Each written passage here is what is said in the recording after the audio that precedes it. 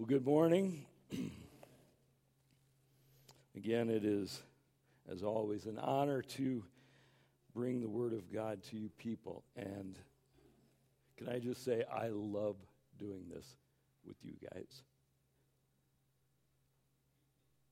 You are family. And I'm honored. Well, today we finish Matthew chapter 5. And we are 1/3 of the way through Jesus' Sermon on the Mount. But we also end this section, this portion of his sermon, and so we're going to wrap up a few things. And Jesus is going to say some radical stuff again today, some bold statements. And here's a spoiler alert. Loving your enemies is not probably the boldest thing he's going to say in this passage this morning. We began this section of his sermon where Jesus said, I haven't come to abolish the law and the prophets. I've come to fulfill it. And then he made this crazy statement that he said, and your righteousness needs to be greater than that of the scribes and Pharisees, or you cannot enter the kingdom of heaven. I have a feeling this got people's attention.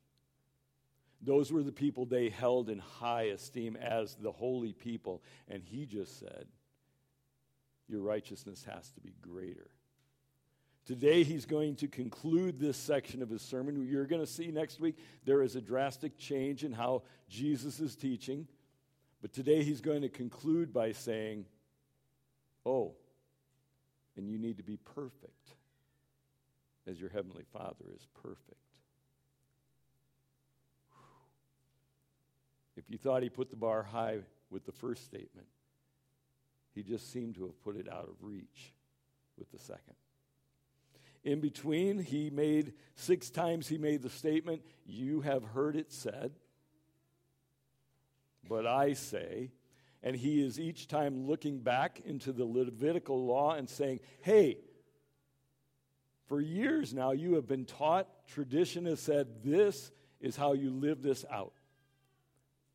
And each time Jesus says, but I am here to tell you the truth. I am here to show you God's heart. I am here to tell you that he desires for your heart to be in alignment with his, for you to reflect the nature of this Almighty God.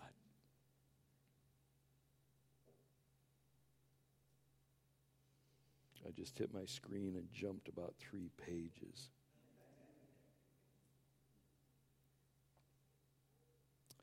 Well, I don't know why you've come this morning.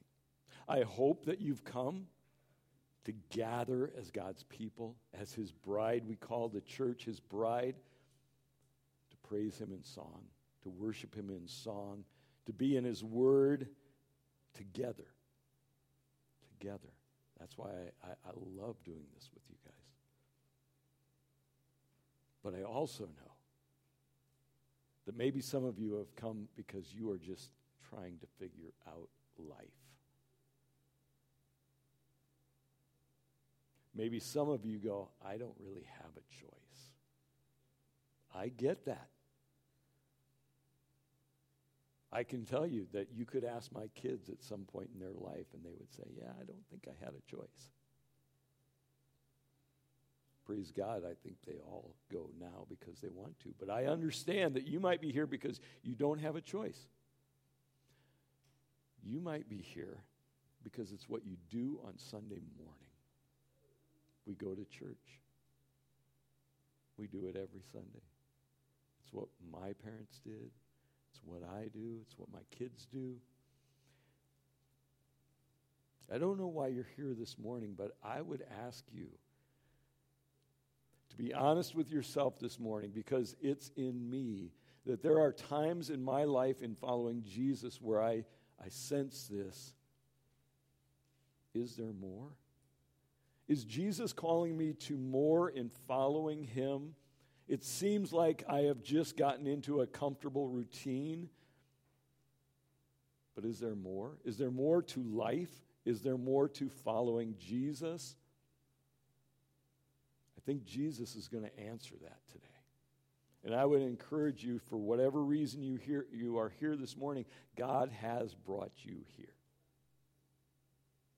Would you listen to these words of Jesus, this invitation of Jesus to follow him in the way that he is calling you? So we're going to pray and just ask for God to do that work in us. Father, we ask.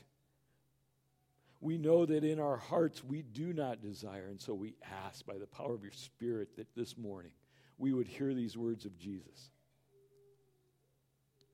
Your Holy Spirit would be calling us to lay aside the things that Jesus would say, you have been told, and to embrace what he is calling us to.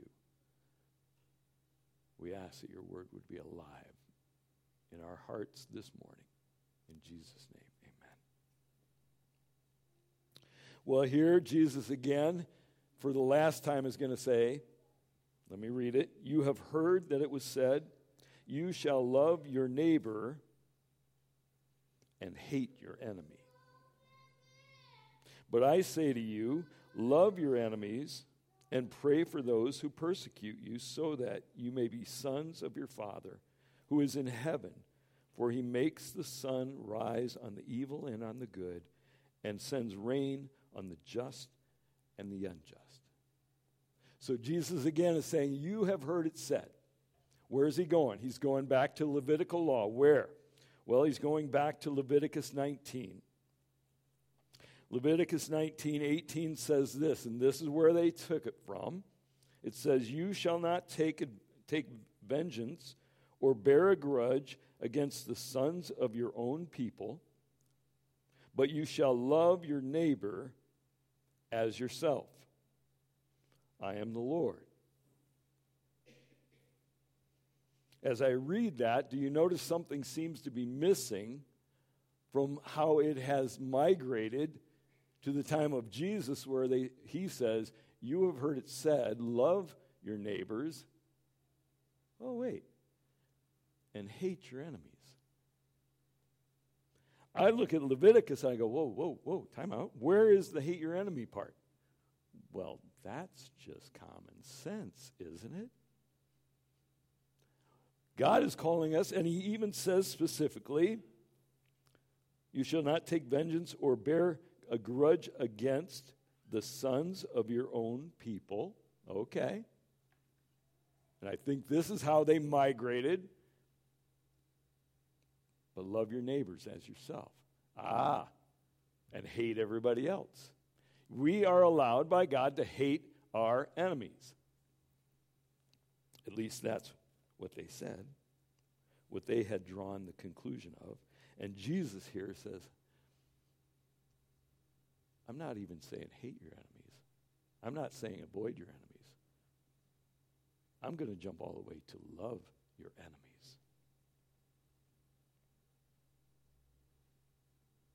How in the world did Jesus make that leap? I can say, how in the world did they make the leap to hate your enemies? But, how did Jesus make that leap to love your enemies? Well, here's the good thing. As we've been in Matthew 5, as I've been studying, I have loved this. I don't know if you've loved this. I have loved digging into this. And Jesus is preaching. One of the hard things for me, I love teaching. Preaching is a different animal. I've said that because why? I'm proclaiming something. We don't have conversation. When I teach, if you've ever sat in one of my classes or when I have a small group or something, I like to have conversation. But preaching is proclamation. It's something we do on Sunday mornings, and I think it's valuable. But it doesn't give us the utensils to have communication. And what I've discovered is here Jesus is preaching on the side of a mountain, and he is preaching. He is proclaiming God's truth to his disciples primarily, but there's a crowd that has gathered to listen in. But here's the cool thing. This isn't the last time he makes statements like these. You will see through the rest of the Gospels that as he ministers, as he walks and talks and hangs out with people, these things come up again. in arenas that are built for conversation. And so we're going to look at what he said here today, but we're also going to look at passages where he kind of unpacks these things. And it's so helpful to us. So this question of how did you get to love our enemies? I think Jesus will unpack that for us. So let's start in Matthew 22, 34 to 40, where Jesus is asked this question. It says, "But when the Pharisees heard that he had silenced the Sadducees," two political groups really, "they gathered together, and one of them, a lawyer," now I don't like this translation in the ESV, it says a lawyer, because we tend to think of our lawyers, right? Okay, this would have been an expert in the law, somebody that understood Mosaic law, okay? So a lawyer asked him a question to test him. Again, this comes up, to test him, to tempt him. They're trying to, can we trip this guy up on what he says? He said, "Teacher, which is the great commandment in the law?" And he said to him, "You shall love the Lord your God with all your heart and with all your soul and with all your mind. This is the great and first commandment. And the second is like it. You shall love your neighbor as yourself. On these two commandments depend all the law and the prophets."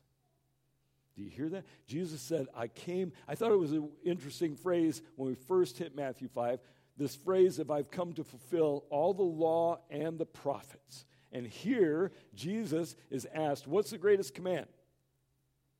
And he says, love the Lord your God with all your heart, soul, and mind.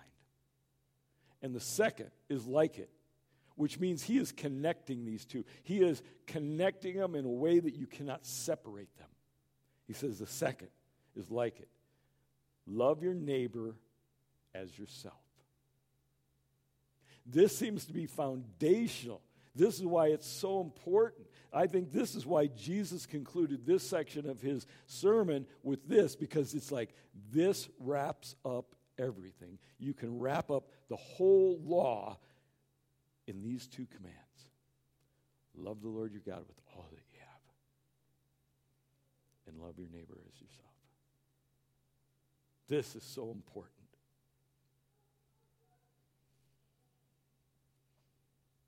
And then the question is, well, I think what Jesus is saying, you cannot love God if you do not love your neighbor. Okay? You hear that? These two are linked. You cannot, all the law says we can wrap them up in these, and you cannot love God if you do not love your neighbor. And I think this Pharisee would agree. He understands that. So it begs this question. Who's my neighbor? That sounds like a familiar question. Have you ever heard that question in your study? If you've been in the Word, I think you probably have heard that question asked to Jesus. And I love that he has an answer for this. So now we go to Luke 10. Luke 10, 25 to 37. I'm going to read the beginning of it. Listen to this, and it will sound very familiar. I've never seen all of this connected.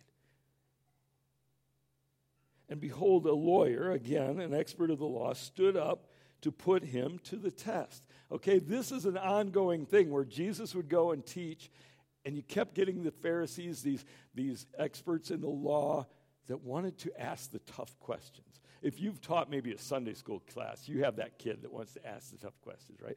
Well, that's what's going on. And here we have another expert in the law that wants to ask him a question, a testing question. And he said, "Teacher, what shall I do to inherit eternal life?" We want to see if you're a heretic. Teacher, what must I do to inherit eternal life? Now, Jesus is a rabbi, okay? I love this. It took me a long time to realize this because I'd go, have you ever noticed when people ask Jesus a question, often he answers their question with a question? What? This was normal for a rabbi. It's a great tool. It's a great tool to get your student to discover for themselves the answer to the question they've asked you. And so often a rabbi would ask them a question back that would help them unpack and get the answer themselves. Another tactic would be they would tell a story or a parable that would then let them discover the answer for themselves. And that's what Jesus is doing here. He said to him, "What is written in the law?" You're an expert in the law. What's written in the law? And he says, "How do you read it?" I love this. You've heard it said. How do you read it? And listen to the answer this expert in the law gives. And he answered, "You shall love the Lord your God with all your heart and with all your soul and with all your strength and with all your mind, and your neighbor as yourself." Okay. Do you see how this keeps coming up as foundational stuff? And this expert in the law knows you can give the whole law. How do I get eternal life? Love the Lord your God with all that you have, and love your neighbor as yourself. And Jesus said to him, "You have answered correctly. Do this, and you will live." But he, desiring to justify himself, said to Jesus, "And who is my neighbor?" This is getting to the heart of this whole thing that is so foundational to the heart of God. Jesus is going to tell the parable now to help this expert in the law understand who is my neighbor. And we need to hear that as well. And we'll see how Jesus makes this jump from loving your neighbor to loving your enemy. To a Jew, a Samaritan was extremely hated.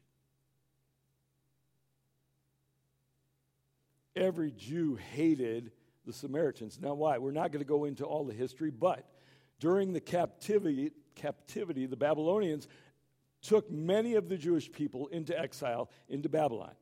And their tactic was, and then we put other people in their place. If we mix up all the places that we conquer, they lose their identity, they lose who they are, they intermarry and blend into this new group of people, and they don't have that identity of the group that we took out of the land.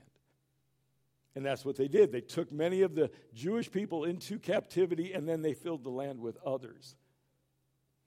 And the remnant of Jews that stayed in the land over time intermarried with these foreigners. They built their own temple. And when the Jews came back and built their temple, they considered these others not Jews, but half-breeds who they hated because their views of God and their uncleanness in marrying foreign people. This is how much they hated them. Dean, could you throw the map up there? Okay, so here is a map of Israel, and you see that slice right in the middle is Samaria. And so if you're a good Jew, you have heard it said, and you were up in the upper part, you were in Capernaum or Cana, Nazareth, okay, areas where Jesus ministered, and you were going down to Jerusalem, to the temple, or Jericho, or anywhere down in the southern region, you would have to walk right through the territory where the Samaritans lived. And you would never do that. What you would do is you would be willing to walk all the way east to the other side of the Jordan River, walk all the way south to where you are past the area of Samaria, and then walk into Jerusalem, Jericho, wherever you were going. Adding a ton of extra mileage. This is why when Jesus, everybody remembers this, and Jesus says he had to go through Samaria. That didn't mean there was no other choice. Every good Jew would go around Samaria, but he felt compelled by the Father to go right into Samaria. So now Jesus is going to tell this parable to this Jewish lawyer to help him understand the question, who is my neighbor? And he tells of a Jewish man who is going from, it says going down from Jerusalem to Jericho, and I'm always like, no, it's going up. Elevation, Jerusalem is up, everything else is down.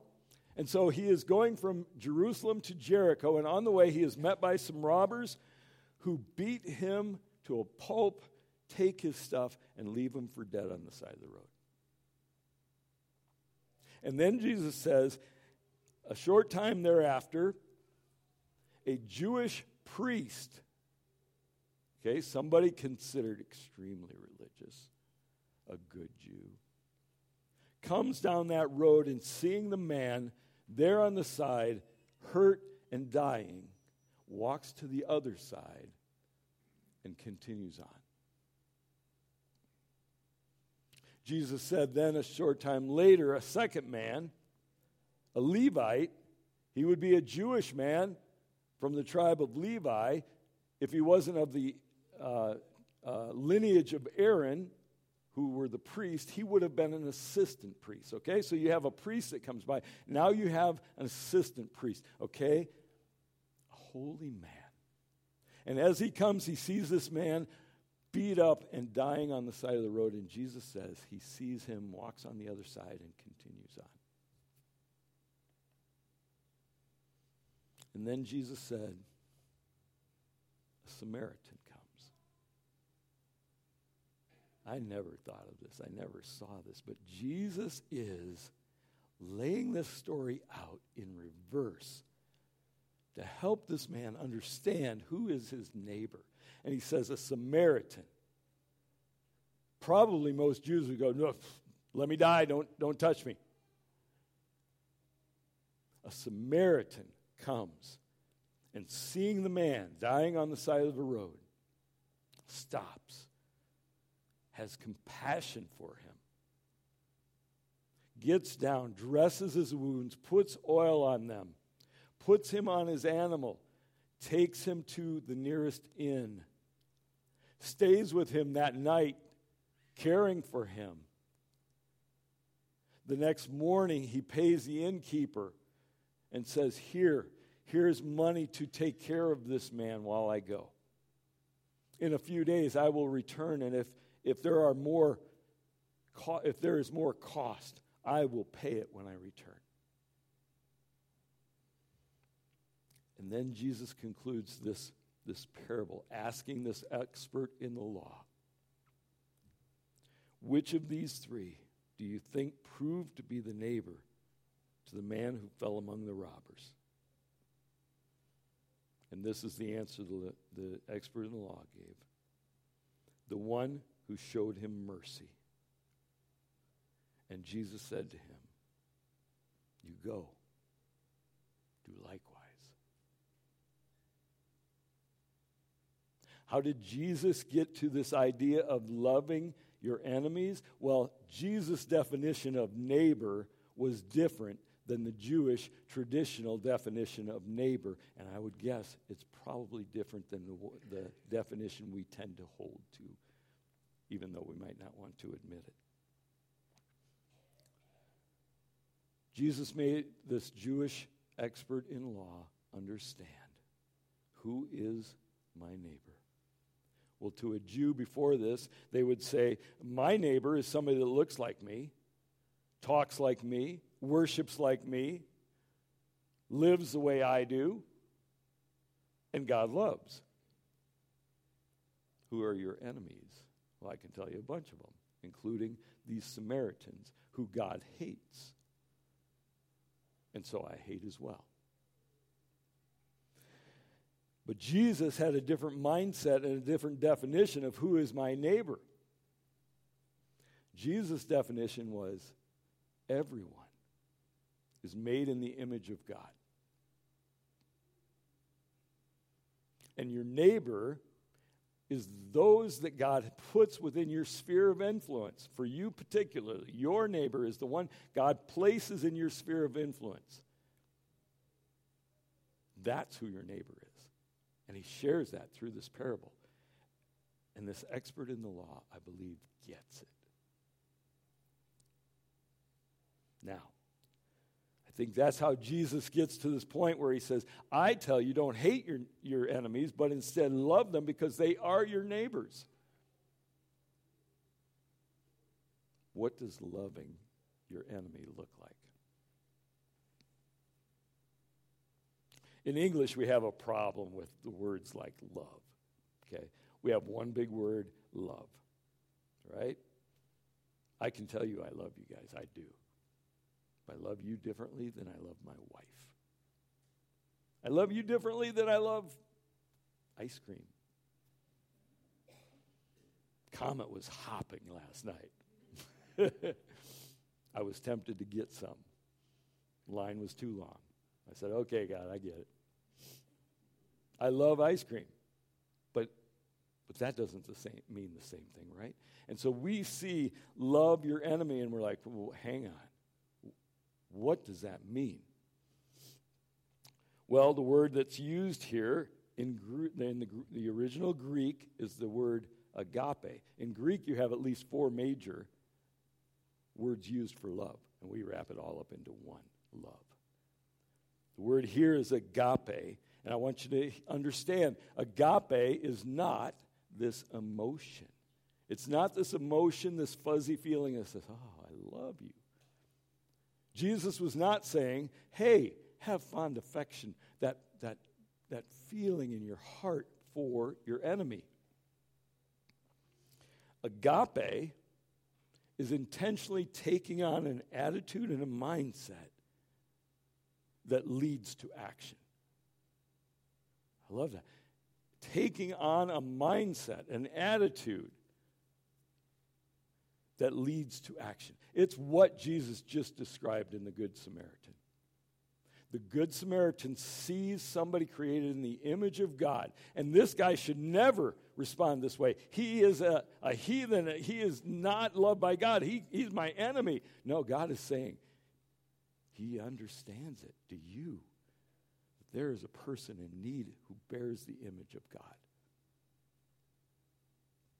And I am going to take on an attitude that I need to respond in action to this need. And he stops and he helps. Let me ask you this question. Who's your enemy? Maybe you go, I don't have any. I would ask, like David, let God examine your heart. What I've realized in the last 2.5 years, it's become more obvious who our enemies are. I think we, through politics and views on COVID and gender or race, there are so many things that have really made us tribal, and we divide into our groups and we go, it's us against them. That's our enemy. And God needs us to take a stand and to tell them how much we hate them. Now, we might not put it in those words, but our actions tend to display that. This morning, 2 hours ago, I was in a dentist chair. Yeah. I broke a temporary bridge late last night. I have a wonderful dentist, Dr. Z. And I called him on his cell phone because I have his cell phone. He said, call me if you have a need. I called him and I said, Dr. Z, I broke my bridge and I'm preaching in the morning. He's like, oh, let me see if I can get an assistant and get you in. I'll call you back. He called me back late last night. He said, can you be there at 7:30 in the morning? I said, yes. He said, okay. Get in there. We can fix you up. I said, no Novocaine, right? He said, no. I said, okay. But here was an interesting part of the conversation I had with Kara, his assistant. I said, you know, one of the things I struggle with is I realize I clench my teeth at night. And that's not good when you have temporary bridges and stuff. And she says, over the last 2.5 years, we have seen a lot of people that seem to have done more damage to their teeth because of clinching and grinding. And right? It's made us anxious. It's made us angry. It's made us declare it's us versus them. This is not new. This is what Jesus was dealing with. And so let me ask you, what would it look like for you to love your enemies? I said that our neighbor was anybody that God put within our sphere of influence. Our sphere of influence today is much larger than it was here when Jesus was saying these words. We broadcast across social media. We have so many platforms where we can declare our righteousness and our anger towards others. Now, I don't want to get political at all. I want to get biblical. That Jesus is saying, love your neighbor, which includes your enemies, those that don't look like you, think like you, that you want to yell at, that you want to tell them why they're so wrong. And Jesus isn't saying don't speak truth. I believe that loving means speaking truth. What I have learned, though, sometimes in loving your enemy, you become the enemy of those that you thought were your friends. But Jesus is calling us to love our enemies. Put on an attitude, a mindset that says, I am going to do actions to demonstrate not my love for you, but God's love for you. Here's one thing I think is important. Agape love does not mean you agree with that person. Okay? Hear that. A few years ago, I had a friend who came back and shared with me some things that they knew I would definitely disagree with biblically. And I went, oh, what do I do with this? I said, let's get together and talk. Now, this was a person I really did care about. They weren't an enemy. This was somebody I cared about. I said, let's get together. And in the conversation, I said probably at least 4 times, now, I think this is wrong, right? Yeah. And then I would talk. And finally, I felt convicted. And I said, I apologize. I am so sorry because something in me makes me feel like I need to express that I think this is wrong just so you don't get the idea that I'm okay with this. I know you don't get that idea.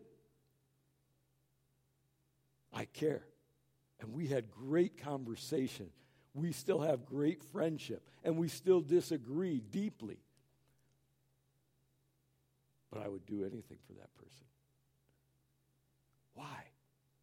We're called to love them. Put on an attitude and a mindset that says, I care, I have compassion, that will lead to action. And it doesn't mean that I agree with what you're doing, but it means that I will love you as God loves you. Now Jesus gets to the boldest statement, because he finishes up this passage by saying, so.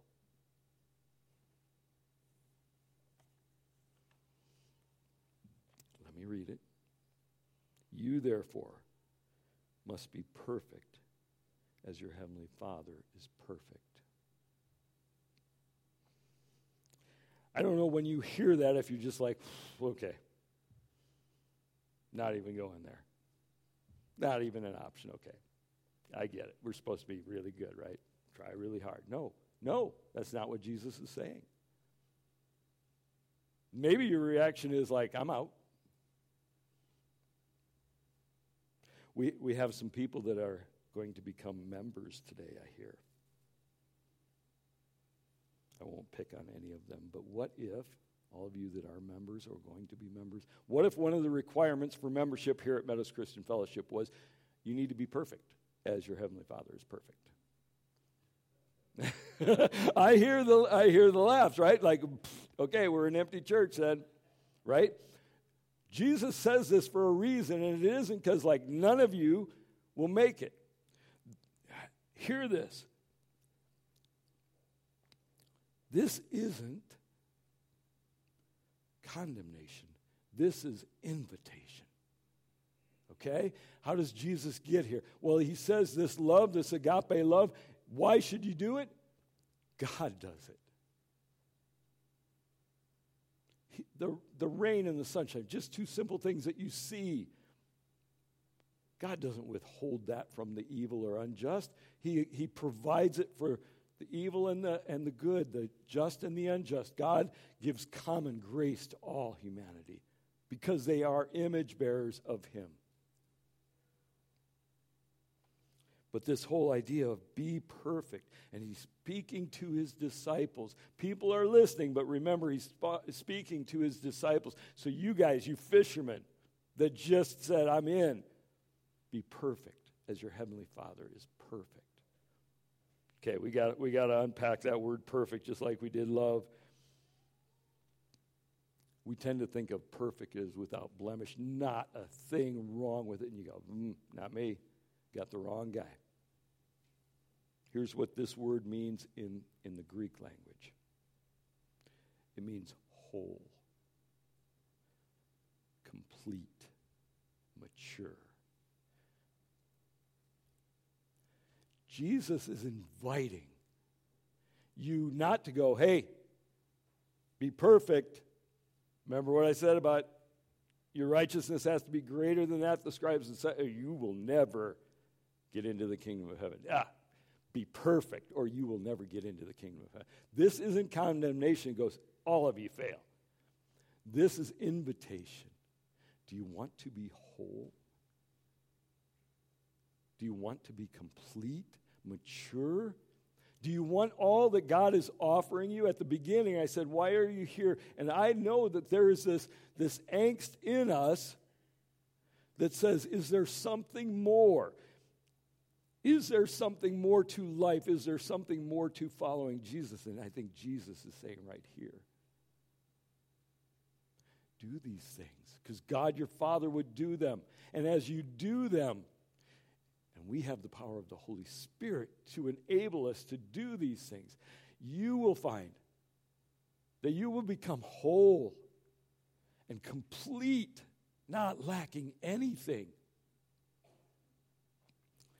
This word, perfect, it shows up another place here in the Gospel of Matthew. You've probably heard this story, but as I read it and studied it this week, it made so much sense to Jesus' invitation. Matthew 19, verses 16 to 26, but I'm going to read in particular verses 20 and 21. There's a rich young man who comes to Christ, and he says to him, good teacher, what must I do to inherit eternal life? And Jesus says, and this catches you by surprise, like, keep the commandments. This young man says, which ones? And Jesus lists off just some representative ones, I think. But the last one he lists is love your neighbor as yourself. This is just permeated through what Jesus calls us to. And this is the response, because the young man then says, I've done those things.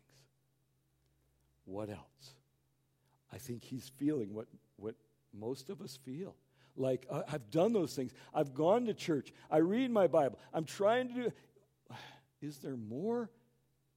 Jesus, am I supposed to do more? And I think this is what Jesus invites us to. Jesus said, well, the young man said to him, all these things I have kept, what do I still lack? And Jesus said to him, if you would be perfect, go, sell what you possess and give to the poor, and you will have treasure in heaven. And come, follow me. This was an invitation. He says, you want to be whole, you want to be complete, you want to have everything that you're looking for in life. You have everything physically that you need. You have the money. I think of Matthew himself, who is writing this, a tax collector who seemed to have everything that he needed financially. And I go, he responded to Jesus in a different way. He left it to follow Jesus. And this young man, it says, he turned and went away sad because he had much.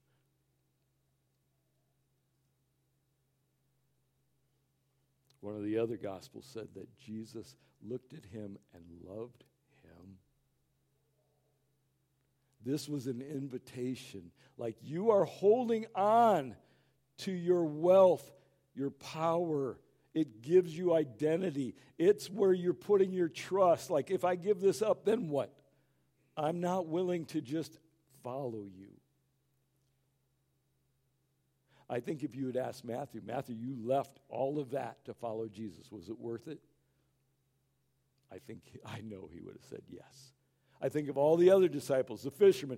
When Jesus ascended back into heaven, ask yourself this question. Do you hear Peter talking to John and say, hey, you know what? When we were down there fishing and Jesus said, hey, follow me, I wish I'd have said no. Think of all the trouble it's gotten me. No, I guarantee you all these disciples went to their death because they followed Jesus and found wholeness, completeness, maturity, all that God was offering them. And I would say that if we don't follow Jesus in radical, crazy ways, what we find is frustration, anger, bitterness, because we think we should be doing more in following the rules instead of following Jesus. Jesus is making an invitation to this young man, and he had to decide. Jesus is finishing this section of his sermon, and he is making the same offer to us. Are you going to be willing to lay aside your anger? Because it's like murder. Lay aside that lust, that divorce. Are you willing to keep your oath, go the second mile, not retaliate? Love your enemy? Jesus could have spoke for hours and hours. These are just a sample of the heart that God desires. It's a transformation of the heart that changes everything, and you find wholeness, completeness, maturity, joy. And when we follow halfway, we find frustration because Jesus didn't offer halfway. So as we close, we are going to move into a time of communion. What I'd ask is, are you willing to let God search your heart? Are you willing to say, Jesus, where am I not following you in radical ways that you've called me to follow you? Would you give me trust that you are all that I need? And folks, I'm preaching to myself as I preach to you. What are you hanging on to that you need to let go of, give away, throw away in order to follow Jesus and find that you can become perfect as that your heavenly Father is perfect? Father, I thank you that we are so undeserving. We look around and we think we are righteous compared to those around us often. Father, help us to realize how unrighteous we are in our own strength, in our own lives. And yet, as we celebrated last week, how righteous Jesus Christ has made us. in his death, burial, and resurrection. Father, thank you for your Holy Spirit that causes your word to be alive and can even change our hearts to align with yours. Help us now, this day, this week, to love people as you love people, to love our enemies in the name of Jesus. And I ask these things in Jesus' name.